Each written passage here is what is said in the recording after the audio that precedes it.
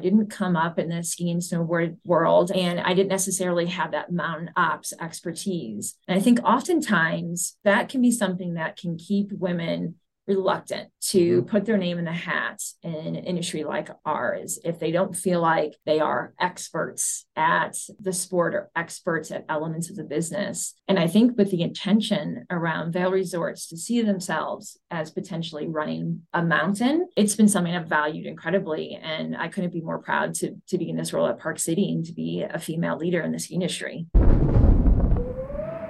Welcome to the Storm.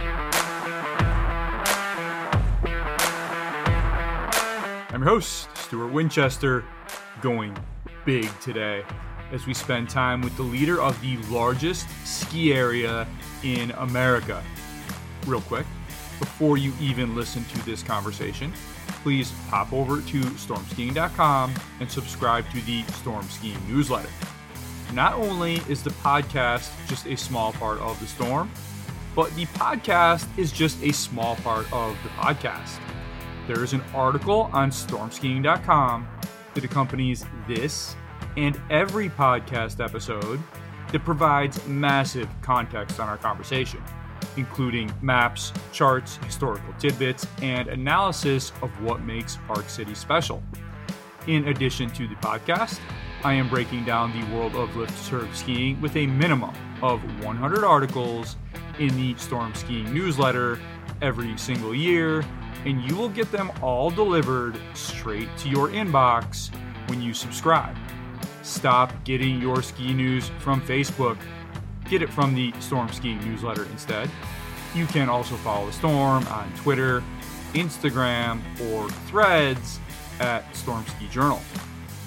Before we get to Park City, a quick word from my sponsor, Profile Search International.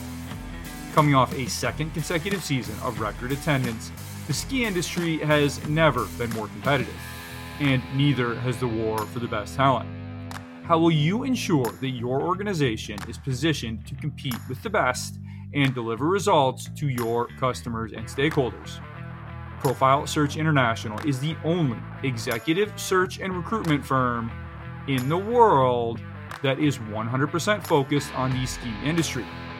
They have been placing hundreds of leaders in roles that truly drive results at the best and most progressive ski areas for more than 30 years.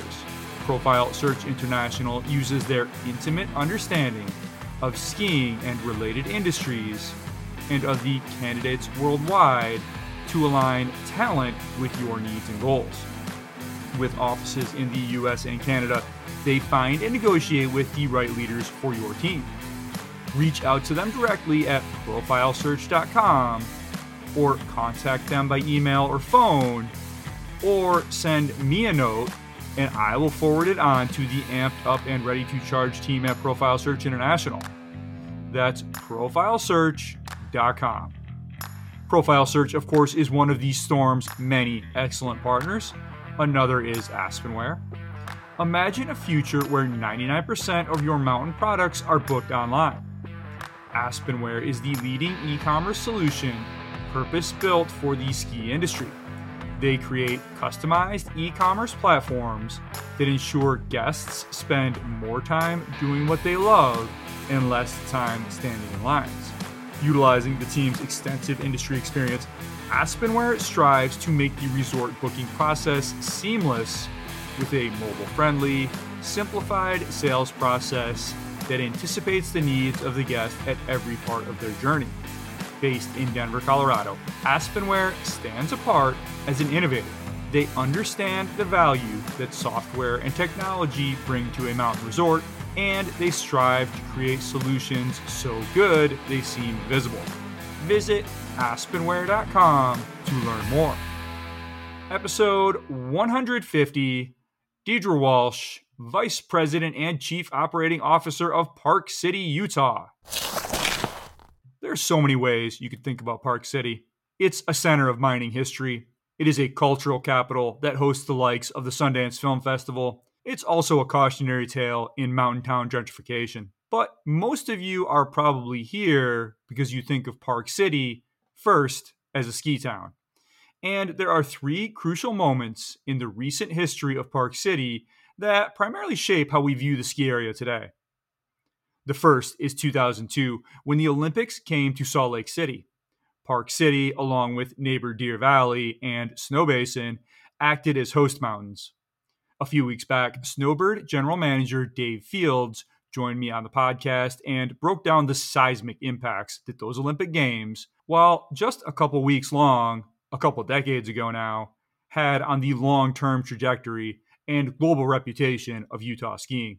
The second big event that shaped how we see Park City today was Vail's dramatic takeover of the resort from Park City-based Powder Corps in 2014. That deal, sudden and shocking still to think about today, permanently reordered the power structure in the U.S. ski industry and allowed Vail to combine the Canyons, a separate resort next door that it already owned, with Park City via the Quicksilver Gondola, therefore creating the largest ski area in America. And the third event was just last year when 4 Park City residents successfully prevented Park City Mountain Resort from installing 2 brand new chairlifts, a new 6-pack that would replace both the Eagle Triple and the already decommissioned Eaglet Triple, and an 8-pack on Silver Load that would have replaced the current 6-pack. Vail Resorts, rather than let the lifts rust in its parking lot while it fought the decision, simply shipped the tens of millions of dollars worth of new machines to Whistler. And the sum of all that is the Park City we have today, a headliner destination resort owned by the world's largest ski company and skiable on the world's most popular ski pass, situated just 45 minutes by interstate and primary highways from a major international airport, in a town with exhausted residents who don't want the big time attraction above them to kill the quality of life around them. Running it is a big job, as my guest today knows very well. Let's go. My guest today is the Vice President and Chief Operating Officer of Park City, Utah. With more than 40 lifts serving 3,226 vertical feet across 7,300 acres, Park City is the largest ski resort in the United States. Park City is one of 37 Vail resorts in North America.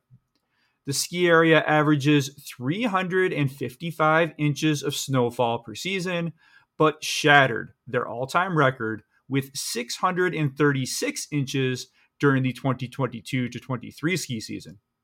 Prior to taking the top job at Park City, she spent 3.5 years as general manager of North Star, California.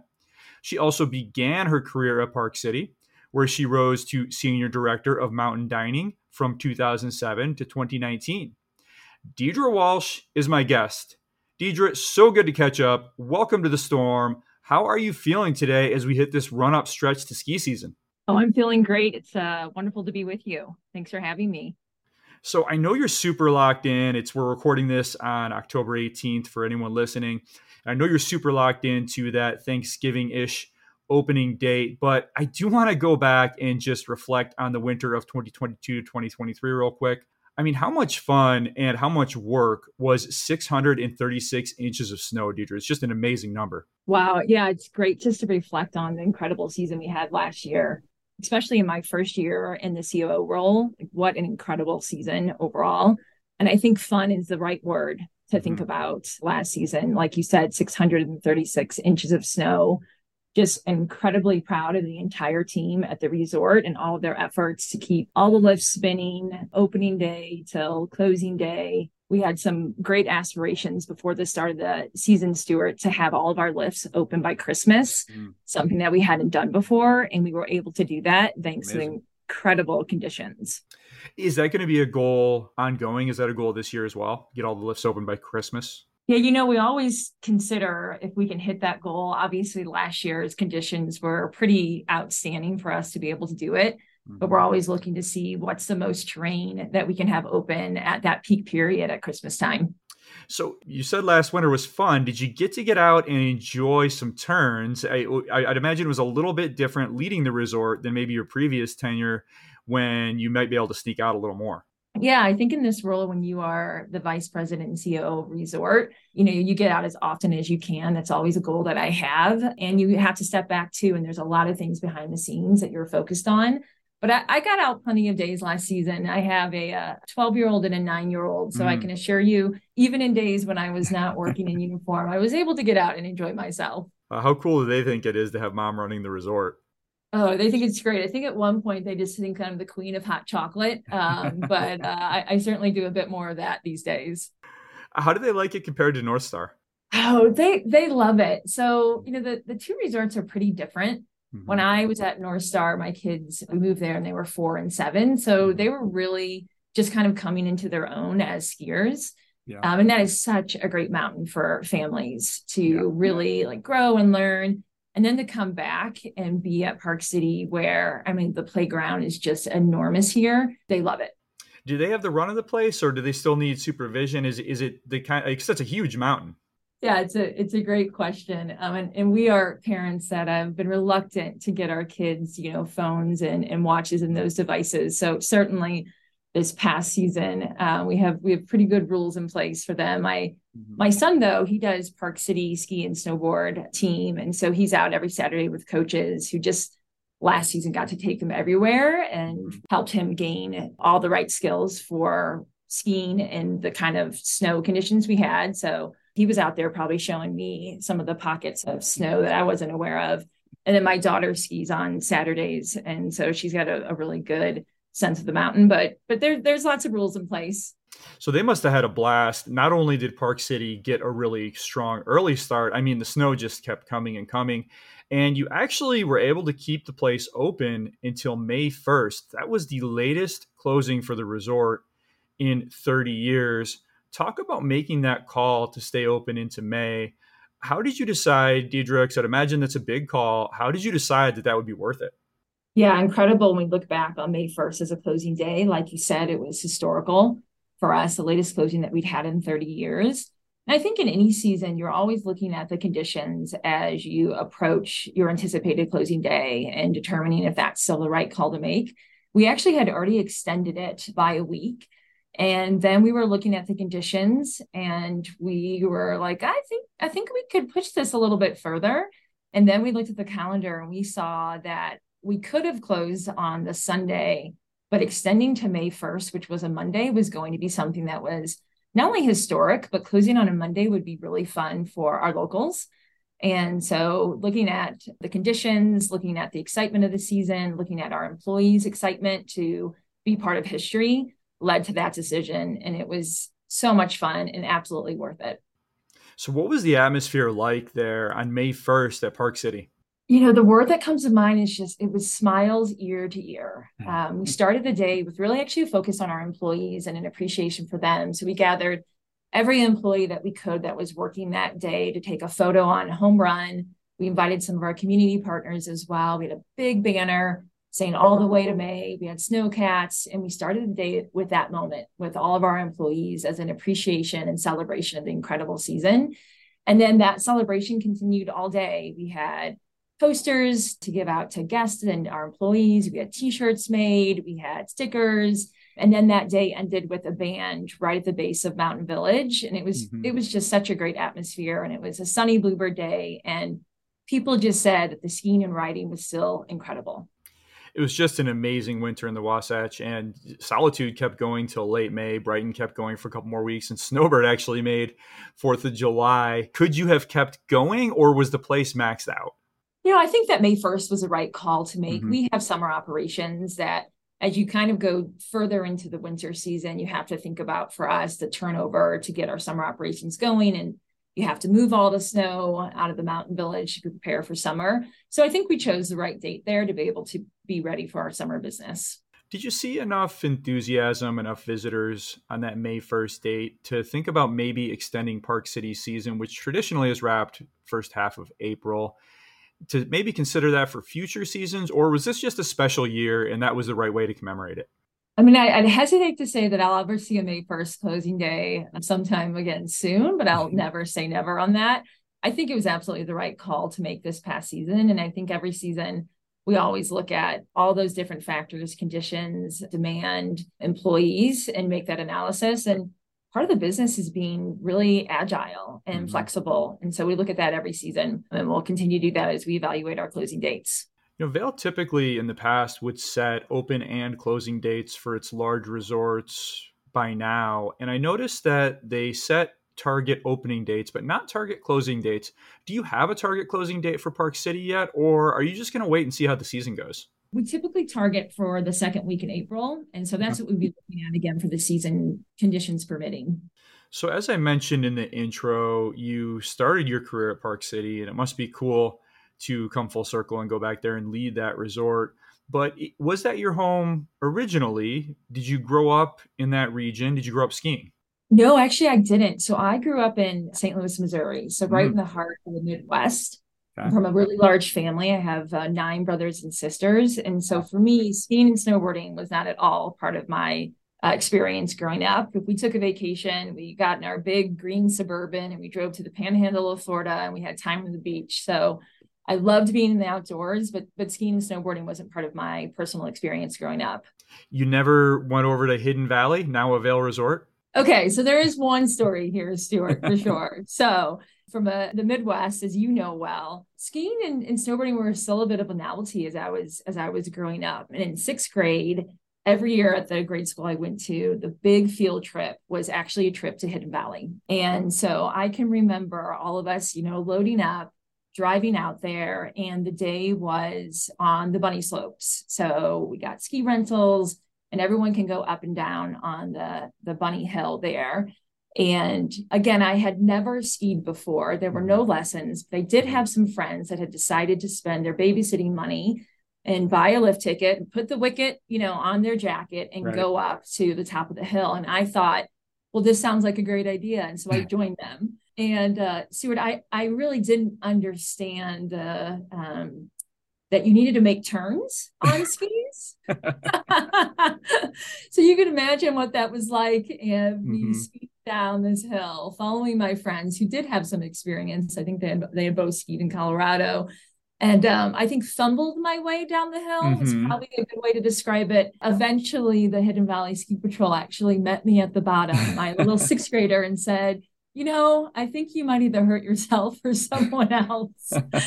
So I quickly took my jacket and I handed it to another friend so that they could use my ticket and go back up. And that was it. I didn't quite look back at skiing for many years until I found my way out to Utah. And what took you to Utah? I had a background in the travel industry. So I worked for a travel company in my early 20s, and I got to work with corporate groups that traveled actually globally around the world. And Park City was a destination for many corporate groups, as it is today. And now my husband, but my then boyfriend, was also working there. And he had done a trip out to Park City, in fact, stayed at Grand Summit at Canyons Village. And he fell in love with it and moved out to Park City and said, "You want to go with me?" And I said, "Sure, sounds like fun." So moved out to Park City in December of 2003. And so once you set up shop there, were you like, well, I might as well try this snow sliding thing again? I did. He was a snowboarder. His family had some family actually near Stevens Pass. So he had grown up skiing and with family out in Stevens Pass. He had actually also moved to Vail for a winter and worked in a ski shop there. So he certainly convinced me to go out on the hill. And my very first actually snowboard lesson was at Park City Mountain. Oh, fun. How long did it take you to kind of get the hang of it to really start to like it? Oh, I liked it right away. That first year was great. And in that travel job that I was still doing at the time, I had not started to work for the resort. I actually had a lot of flexibility. So I could come midweek and snowboard as much as I wanted. I remember absolutely the Silver Load Pod in particular, and having lunch at what was then the Snow Hut. I loved it from the very beginning. You moved there with one job and you ended up working for the resort. Was it that love of snowboarding that kind of lined up and you wanted to get in on that? Or was that just a coincidence? You were living in Park City. That's obviously a major employer, and you ended up working there. Yeah, it's a little bit of the latter. I loved guest service and I loved being part of guest experiences through that job that I did in the travel industry. And so when my husband and I decided to get married, traveling just was no longer going to be something that I was as interested in. Mm-hmm. And so I applied for a job that was in food and beverage at Park City Mountain. And it happened to be at a ski resort. So I was enjoying snowboarding, but I really wanted to do something that was really focused on the guest experience. And so my first job at Park City Mountain was working in conference sales and services. Take us up through 2019 when you got the opportunity to work at North Star. Yeah, so I had been then in food and beverage at Park City starting in 2007. I had worked my way up into being the senior director of food and beverage, which included all of the restaurants and then the warehouse and the conference team across the entire resort. And I had at that time worked for Bill Rock, and Bill had his previous experience at North Star. And there was an opportunity at North Star as there was a promotion for Nadia Guerrero, an opening there. And Bill and I had a lot of great conversations around my leadership development and my interest in being a GM at a resort. And when that opportunity came up at North Star, I felt like it would just be a great fit and a great opportunity. And I was so excited that I was offered that role and moved there in 2019.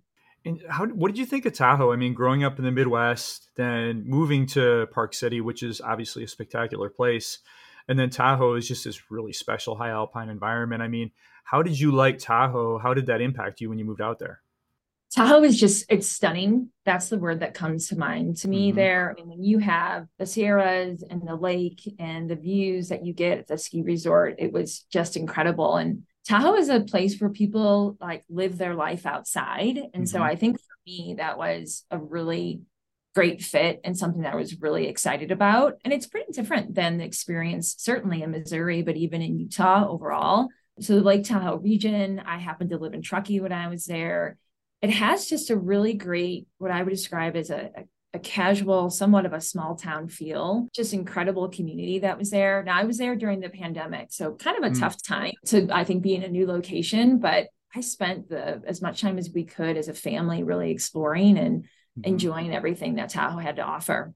You know, Utah obviously has really remarkable winters. Tahoe has really remarkable winters for different reasons and in the way that the snow comes in. Did anything surprise you? Is there any kind of culture shock or climate shock, I guess, from moving from light snow Utah to something different in Tahoe?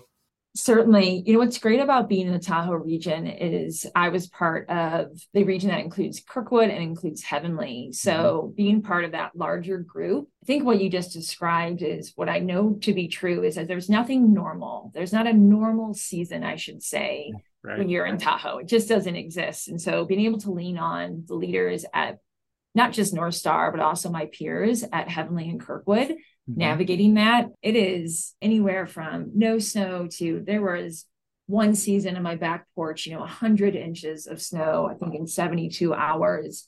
And it's that heavy Sierra cement. And so it's tough. It's physically hard. There are fires. There is just a lot of things that come into play, I think, from an environmental standpoint.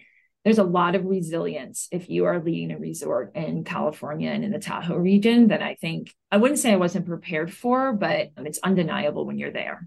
So you're there for a good little stretch, 3.5 years, and then the opportunity comes back to go lead Park City.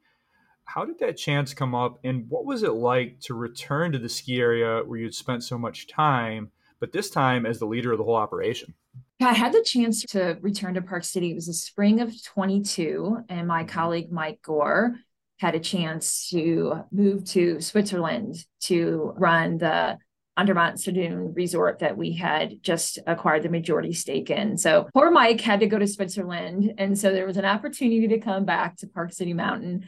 And when that came to be an option for me, it was honestly, Stuart, as much as I loved Tahoe, an incredible team at North Star, it was a really exciting and pretty easy yes to say, to come back and know that I would have the chance to lead this incredible resort and come back to this community. So a lot of appreciation and excitement as I returned.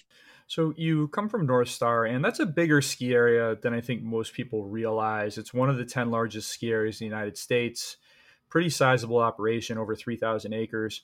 But nothing really compares to Park City in America. You're talking about more than twice that large, 40 lifts, as I mentioned in the intro, a really, really complicated place. Still, I have to imagine that between your familiarity with Park City and your time running North Star, you felt prepared. How did that time at North Star in particular set you up and put you in a good mindset and a good place to be able to manage Park City?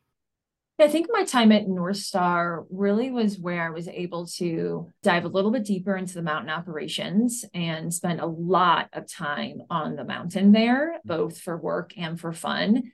And so I think that was really helpful, certainly as I returned. But when you're in a role at North Star, my title was vice president and GM. The community relationship is really, really important. It's probably one of the things that I love most about the job.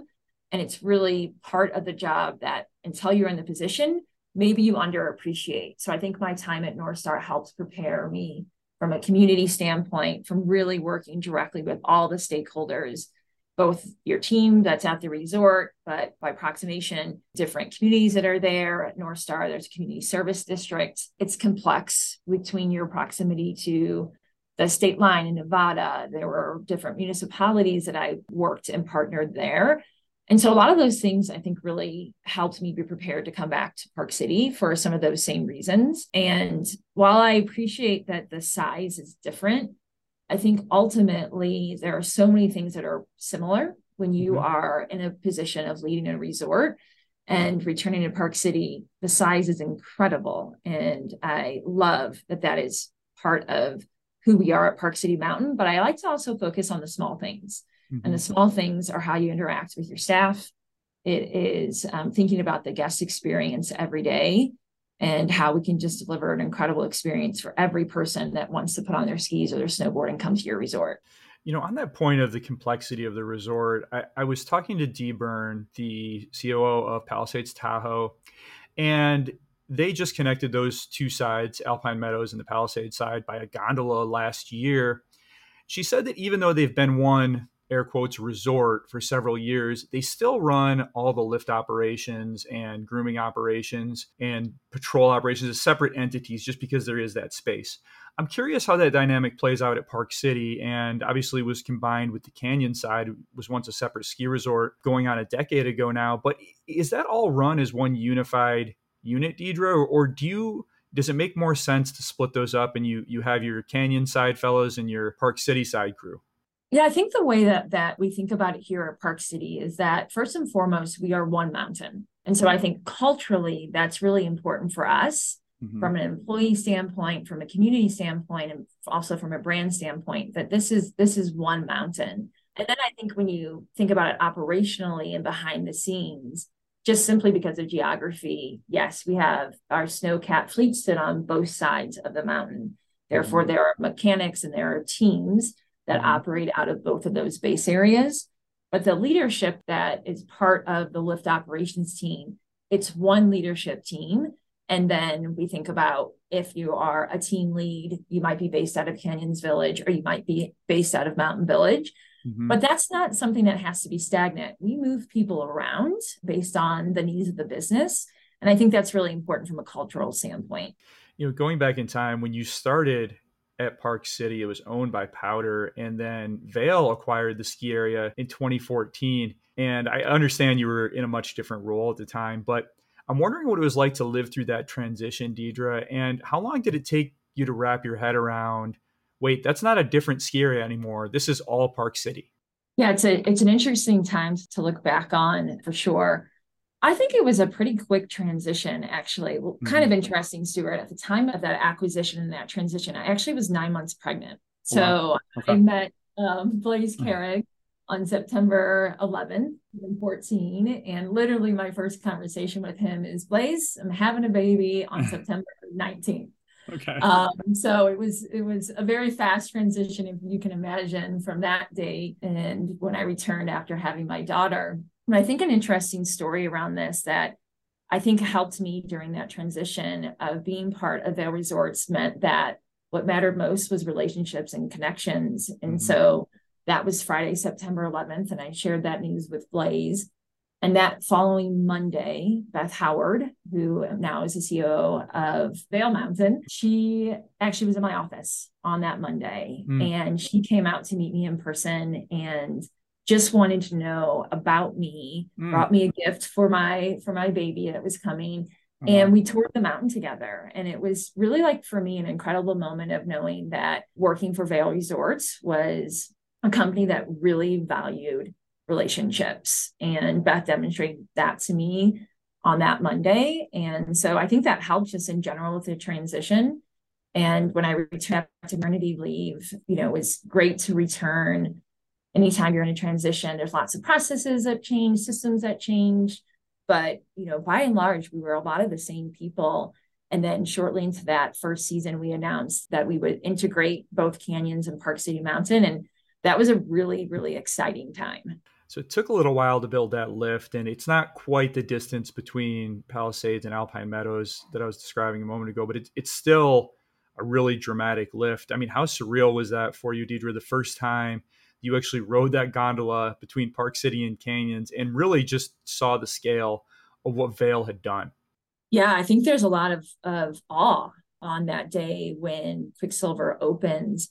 And interesting enough, I was still in my role as Senior Director of Food and Beverage. So in that summer, part of the $50 million was not only the connection of Quicksilver between both mountains, but a lot of food and beverage investments that we made. And so Snow Hut, which had been at the base of Silver Lode, and then right there at Quicksilver, we actually tore that down to build a new restaurant. And I get to be part of that project and build Miners Camp. So I remember the day of both Miners Camp opening and Quicksilver at the same time. And so Bill and community members and our team all there to do the ribbon cutting at the restaurant, and then turning around and opening up Quicksilver for the first time.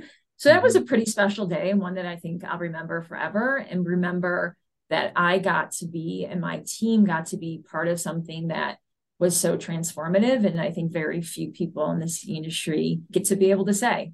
So you've mentioned a few folks here, Beth Howard, who's been on this podcast, now the leader of Vail Mountain, and Nadia Guerrero, who been on this podcast, leader of Beaver Creek, and has transitioned to a regional leadership role.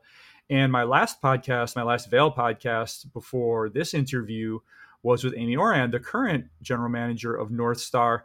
So you are one of 9 women, at least, holding top leadership positions at Vail Ski Area, sort of a COO, general manager level position, and one of 3 in the Rocky Mountain region. And you just described your experience with maternity leave, and it sounded like Vail was very welcoming and accommodating. How much do you value working for a company that actively cultivates women leaders in this way? Oh, I value it probably one of the highest ways possible. I think this question is really interesting just from a timing standpoint, because as I'm on the Rocky Mountain region team, and one of 3 leaders, just a few months ago, we would have said I was one of 5 leaders of a resort. But we've had both Nadia be promoted into a role where she's now over the Rocky Mountain region. And then Jody Churich, who just was at Breckenridge as a COO, she is now overseeing the West region. So I think just a continuous example of our intention around development as a company, and our intention around creating opportunities for everybody, and women being a part of that. And one of the things I think about is, as I came into this industry and I described my story to you, of probably at the time was fairly non-conventional. I didn't come up in the ski and snowboard world. I didn't experience it personally growing up. And I didn't necessarily have that mountain ops expertise. And I think oftentimes that can be something that can keep women reluctant to put their name in the hat in an industry like ours, if they don't feel like they are experts at the sport or experts at elements of the business. And I think with the intention around Vail Resorts to focus about leadership, and to focus about the attributes that make great leaders and put great leaders in place, and to create that atmosphere for women to see themselves as leaders, to see themselves as potentially running a mountain, it's been something I've valued incredibly. And I couldn't be more proud to be in this role at Park City and to be a female leader in the ski industry. Does Vail then empower you as the resort leader to mimic some of those same practices locally? Absolutely. One of the values we have as a company is to be inclusive. And so thinking about that both through gender, but also from a much more diverse lens. And for us within resorts, what practices and things can we put into place to make sure that everyone feels welcome. And so as a company, we have women's and allies groups. We've really created an atmosphere for people to feel welcome and to find Vail Resorts as a place for everybody. So you find yourself as the head of one of really the most unique ski resorts in the United States. And Park City is cool for a couple reasons. One is that the ski area goes right down to the town. And the other, which is hard to appreciate until you're on the ground there, is you're kind of skiing through a mining museum. What can you tell us, Deirdra, about all these huge structures and buildings and conveyor belts and all these crazy contraptions, this crazy industrial stuff we see along the trails? What are they? How long have they been there? And are they going to stick around? Yeah, I certainly think this is one of the things that makes Park City so unique is our mining history. And it's so incredible when people are out on the hill skiing and snowboarding and they see, like you said, these huge structures that have been preserved over time, and creates, I think, a lot of curiosity for our guests around what they are. And so there's a couple of things on the mountain that you'll see. For example, you'll see the California Comstock mine, which is in the Thames Canyon area that was built in 1900. Wow. You'll see the Thames mine. You can see that from the Thames chairlift that was completed in 1937.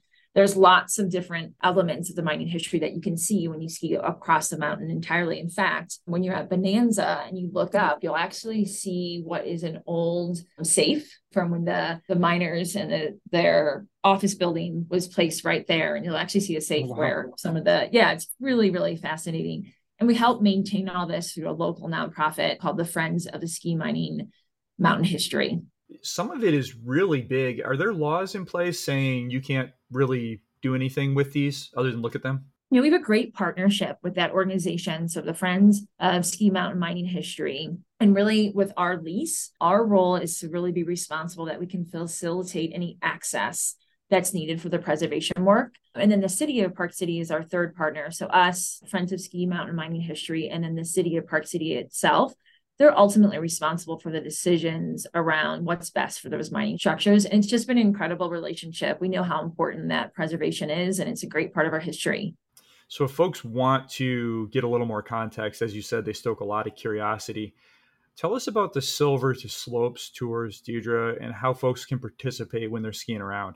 The Silver to Slopes tour is an awesome opportunity for our guests when they come to the resort to take a complimentary tour, and they can ski with one of our guest service employees, and they can go all around the mountain to go look at these structures, get real-time history from our great experts to talk about what these structures did when they were in operations, when they were built. And it's a great way to learn about the history with a guide. How long do those tours take? Well, they start at 10 a.m. and they come out of the mountain village base area, and they're about 2 hours. That's really cool. And I imagine you can see a lot of it. Is most of that on the Park City side? It is. Most of this is on the Park City side, and it's a great way to see that side of the mountain and get that history. And then you can obviously make that connection over from Quicksilver if you want to explore the Canyons Village side. So part of that mining legacy is actually the town itself. And Park City, as I mentioned, it's one of the few American ski areas with a town sitting right at the base, and Town Lift actually loads right on Main Street. You've lived there for a long time, Deirdra, both as just a person enjoying it and now as a person who has this role interacting with the city. Tell us about the relationship between the city and the ski area and what it's like to manage a resort that's so intimately intertwined with the community. Yeah, I think this connection that we have with the town by way of the Town Lift is one of the things that makes our mountain so unique. And it's something that we're very, very proud of. The fact that you can ski or snowboard, we call them the town runs. If you're up on the hill, you can cross a bridge. That's pretty unique in and of itself. And you'll be right there at Park Avenue. And that's about a block from Main Street. And then on the other side of that, if you're already staying in Old Town or at historic downtown Park City, you want to start your day there, it's pretty incredible to be able to just walk down Main Street, start your day at a lift and head on up. So it's something that we're incredibly proud of.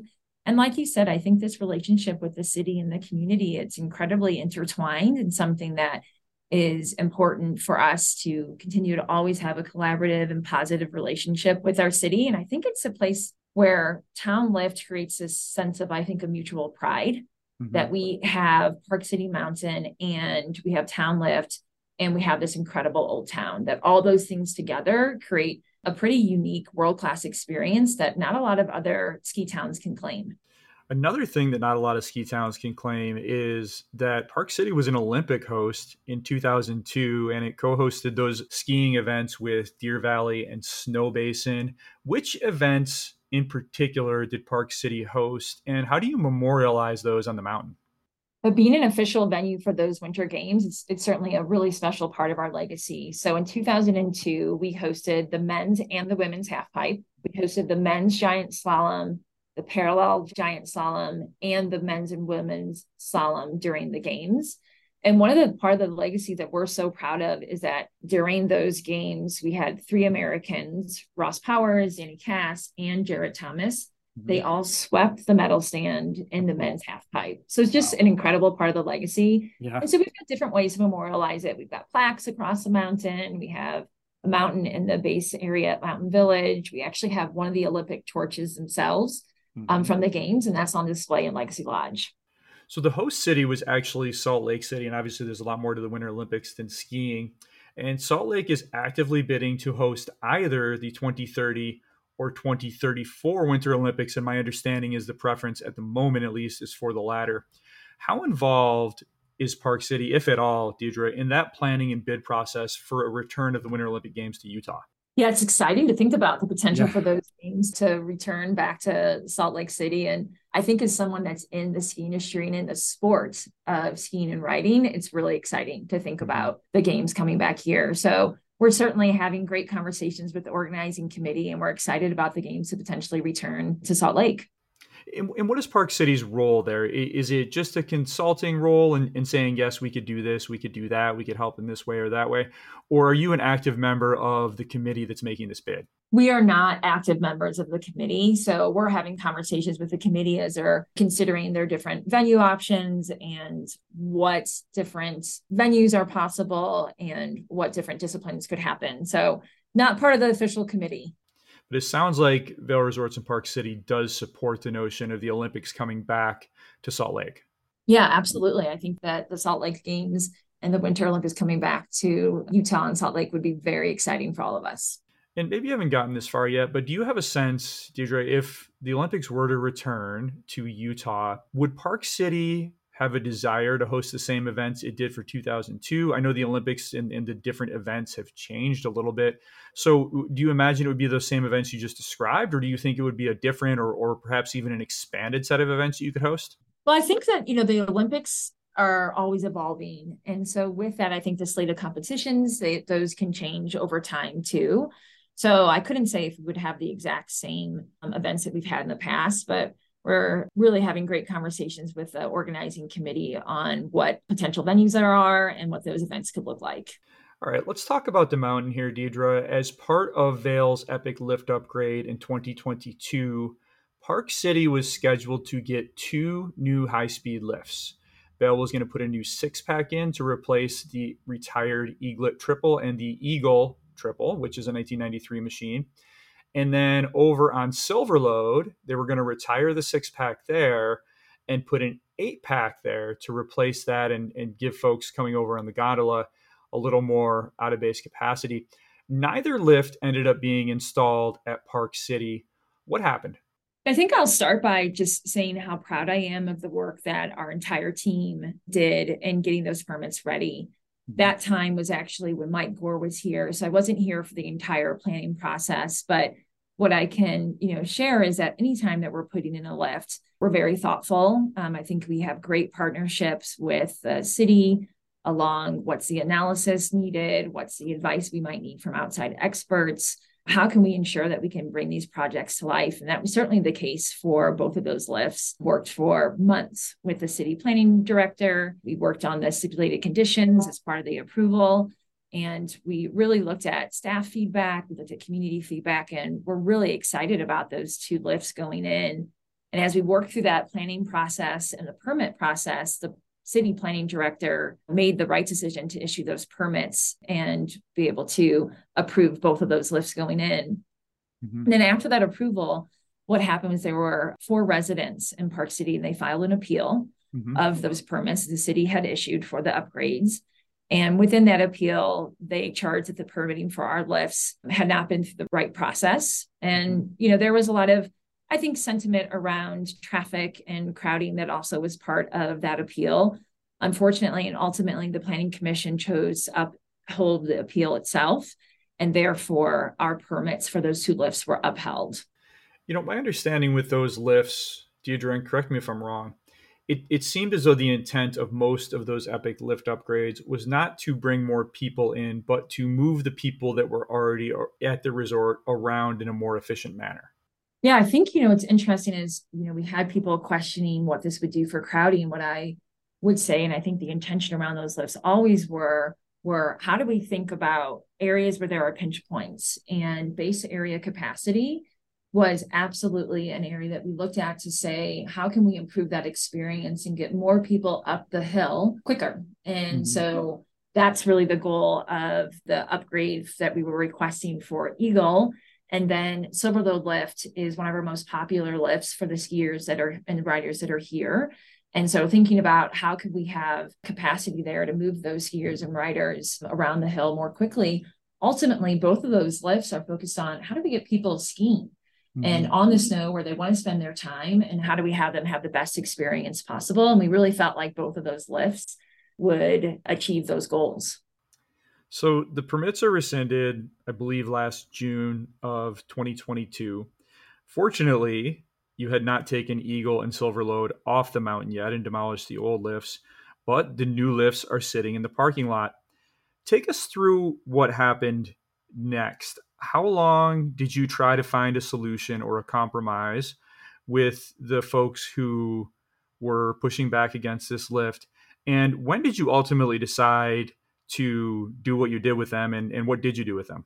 Yeah, I think that, the timing for any projects that we try to do at our ski resorts is really important. We've got a short summer window that oftentimes we need to get these very complex projects completed, or they're multi-year projects. And otherwise, you've got to open up for that winter. And so that certainly is a factor that came into play here as we determined where the best use was for Silver Lode and those Eagle lifts.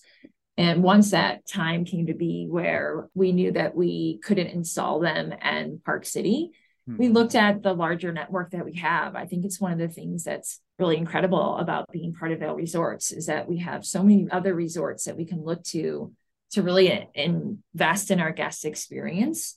And that's ultimately what we wanted to do with these lifts. These lifts represented for us this incredible investment in our guest experience. And so we wanted to put that capital into our resorts wherever we could. And it was determined that Whistler would be a great opportunity for those lifts to find a new home at. So the lifts moved to Whistler. I mean, that must have been a very difficult decision to wave goodbye to those things as they drove up the highway. Did you engage with the disgruntled community members and try to work out a solution? And did it just become clear that that wasn't going to happen in any sort of reasonable time frame? Well, I think at this point and through that process, there is a process overall that does take time to figure out how we can or could potentially have those lifts installed. And that process itself, it was just clear that that was going to take a lot of time. And so that's where we came to the decision that those lifts needed to be installed someplace to really improve the guest experience. And that the time to get that done in Park City just wasn't going to be in our favor. And so to move those to Whistler really was the right thing for us to do as a company. How hard was that for you? Did you dwell on it, or did you just say, you know what, there's nothing I can do to control it at this point? Have fun in BC. Well, I think, for all of us, it was, it's a pretty devastating decision, to see this decision overturned. And after, like I said, all of those months of preparation and work, and to see, the very capable city planner permit those lifts. So it certainly, was hard. And the fact that we have a company of this size where we are able to look in times when we are facing these challenges and to make decisions like that, I think is incredible and the right decision to be made. And I'm happy for the Whistler team and for the Whistler guests and for all the Epic Pass holder guests to get to go experience these lifts in place. So I don't know how much those two lifts cost, but I know that they're very expensive, and it was tens of millions at least between the two of them, which is to say that Vail committed to a very big investment, and the Epic lift upgrade was really a system-wide network of 21 lifts that they wanted to upgrade in 1 year. As you get back to normal operating here, does Park City still hope to make those two upgrades specifically? And if so, what would it take to make them happen? Yeah, Park City Mountain, we are certainly remain committed to investing in the guest experience. And those planned upgrades, as you mentioned, were part of an incredible amount of lift infrastructure that we invested in as a company. And so we'd love to see those kind of investments be able to continue to happen here at Park City. We are still actively in a process with the city and through the legal process to see if there's a way for us to install those two lifts. You will be getting a new lift on the Canyon side next year. And this one is actually in partnership with the Canyons Village Management Association. And you're going to get a 10-passenger gondola for the 2025 to 26 season that will replace the current Sunrise double chair. Tell us about this new gondola, Deirdra. Why are you building it? Where will it load and land? And how much will it change that morning experience of getting up the hill at Canyons? Yeah, we're excited about the potential for this project. It's like you said, it's in partnership with the Canyons Village Master Association. And it's really an example of us continuing to make investments to elevate and enhance the guest experience and access, and particularly this time out of Canyons Village. Mm-hmm. And so subject to approvals, this lift, so the Sunrise lift exists today near the Pendry Plaza area, and it takes you up, and then it actually drops you back down at the Red Pine Gondola.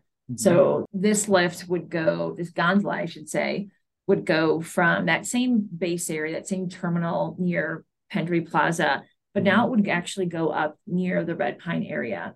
Mm-hmm. So we're really excited about that being the end destination. And really what we're trying to accomplish here is to create an improved guest experience. That out of base capacity is so important for us. We really want to enhance that experience and ultimately get guests skiing and snowboarding faster, which means getting them on the snow faster. And we really feel like this particular upgrade will help do that. And then when you think about the base area out of Canyons Village, we have Red Pine Gondola, and then we have OBX, or Orange Bubble Express. Mm-hmm. So really adding that third option out of the base will have every lift line be that much shorter and get everybody moving faster. And so we're really excited about how that will work out of Canyons Village. So Vail has actually put quite a bit of money into this particular part of the mountain over the last several years. In 2019, you solved, and again, I appreciate you were not running the resort at the time, but Park City solved a big logistical problem.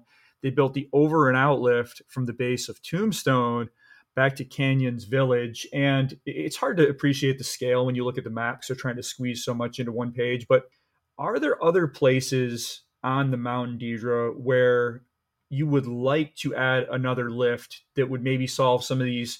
Because it's a quirky place. It's a lot of little hillocks and places to get around. So is there anywhere else you would like to have another lift? Well, I love the call out of over and out. In fact, that project had just gotten started when I left and went to North Star. For me to return actually 3 years later and see over and out and see what an incredible difference that made was just, I think, a great example of what you just highlighted is our thoughtfulness around looking at pinch points and how do we address those and how do we put either new lifts in or how do we improve the lift experience that we have in those points. Certainly, as we just talked about, Eagle is one of those areas that we would look at from a pinch point in the morning and getting more people out of the base area. Mm-hmm. Certainly Silver Lobe, for those same reasons, is sort of what I would consider out of Mountain Village side, sort of the heart and soul when you're up on the mountain. And so it's popular because of those reasons. And at times can be one of the busiest lifts that we have. And then Sunrise is another example of us, I think, looking at where do we have opportunity and pinch points and where can we make investments, overall. We've also made some investments in Red Pine Gondola. So we have replaced all the gondola cabins this past summer. And so we're excited about that and just getting that capacity and getting people up on the mountain faster with all new cabins. Could we ever see a lift to the top of Murdoch Peak? I think that right now, Murdoch Peak is serviced by Super Condor. And it's a pretty amazing, it's a lift that we have there. Mm-hmm. And so it's just a short hike to the top of Murdoch Peak. So we're pretty happy with the way that area is lift served. Surveying the rest of Park City's lift fleet, more than 40 lifts, as I mentioned, and the vast majority actually have been built or upgraded in the past 30 years. So it's a really, I mean, for the size of the mountain especially, it's a really modern fleet. But there's always more work to do as you think about not new lifts, but replacements for existing lifts. What's your wish list here, Deirdra, for upgrades?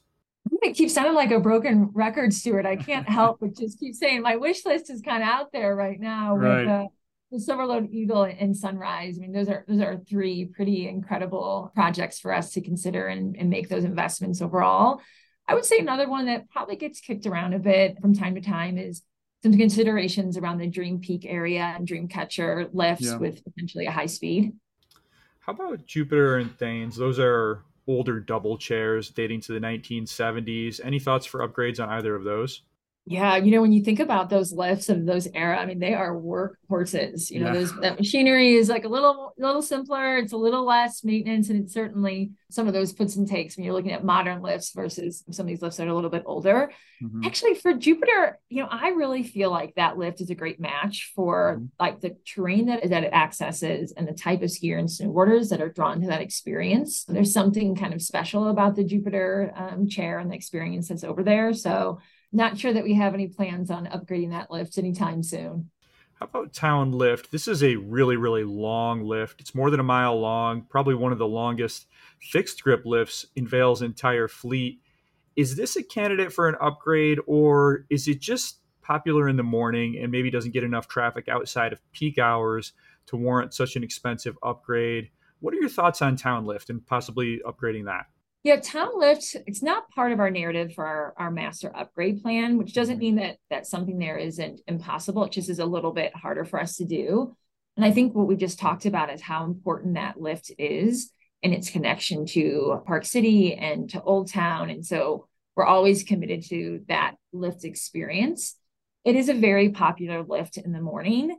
I think what you talked about is that with that length is it's a fairly long ride. And so I think it's not something to look at from a capacity standpoint, but more of a speed of how can we get those skiers and riders that are already making their way over to Town Lift up on the snow quicker. All right, let's talk about parking here, Deidre. Last season, Park City implemented a new partial paid parking plan for the 2022 to 23 ski season. How happy were you with the first season under that plan? And what tweaks, if any, do you have in mind for the coming ski season? Thrilled. That's the word I would use about the Hmm. parking plan that we had for last season. We set out to really make an impact on both the traffic coming in and out of our base area, but also the overall circulation. And we felt really confident as a team that we were going to be able to do that. But we surpassed our own expectations. And that's why I'm so thrilled with the outcome there. It was a plan that really was incredibly thoughtful for different options for our guests. So Hmm. while we implemented a fee, we also had options that incentivized carpooling. Hmm. And we didn't quite know what that was going to look like. And we had over 63% of our reservations for carpool, which meant four plus people for us. Like a Hmm. huge number, even with our third party we worked with, like a number that they had not really seen across other areas where they've had this kind of incentive. And then we made it free after 1 o'clock. We have an incredible bus system here in Park City that's free as well. So really having options for guests, in addition to having Canyons Village, in addition to having offsite parking on our peak days, that ability for our guests to make a plan at the start of their day, and then to be able to have that certainty when they showed up at the resort that they had a parking spot. It Hmm. just created an incredible experience, and it expanded the arrival time in a way that not everyone was coming all. Frankly, it was not even trying to get to the resort at 8 o'clock for our 9 o'clock lifts. It was starting to get, well before 8 o'clock. And Right. instead, people knew what time they knew they had a reservation so they could make the decision to come in 10 o'clock in the morning. And so that really created a great experience at the base area. So small tweaks for this season, but otherwise we really plan to roll out the same thing that we did this last winter. And we're excited to have the season start off with the parking plan in place and to create another great experience as our guests come and arrive at the resort. Another thing that I would imagine helped with parking, Deidre, and this is the last question I have for you today, is a bunch of employees were able to live slopeside at canyons thanks to a partnership that Park City had with Canyons Village Master Association, which put hundreds of employees within walking distance of the cabriolet. Tell us about this specific development, Deirdra, how much that changed life for some of your employees, and then just talk about housing more broadly and how you're approaching that challenge. Certainly, I think that, housing in most mountain communities is really a challenge across all these different communities, and certainly here in Park City as well. And so for us to be able to partner with Canyons Village Master Association, Summit County, the developer, Columbus Pacific Development, and really be part of creating something that was impactful around solving and helping to impact affordable housing for our workforce was incredible. And I think there's three things about Slopeside that I'm most proud of when I look at it. Is it has location. So it's at the base of a place where there's high density of workers. And then when you think about the size of Slopeside, so phase one includes 1,100 units. We master leased 441 of those units. And so be able to see that kind of density of housing in this location. And then the third element is design. It has such an incredible design, Stuart. It has technology that I think our workforce look for and expect these days. It has communal living elements. It has a workout facility. It has ski storage facility. All those things together, our employees have just raved about the experience. And I think for us to have employees housed on site, you can imagine in a year with 636 inches of snow, getting to and from work was not easy for a lot of people. Yeah. And so for those employees that were able to be housed right at the base area and to walk out for their own experience, and then for what that enabled from a business side, has just been really transformational. All right, Deirdra, good stuff. I know you got to run. I really appreciate the time. I know you have a ton going on, especially this time of year. Let's see if you can break that record again for the 2023 to 24 ski season. Thanks, Stuart. It was a pleasure. I appreciate it.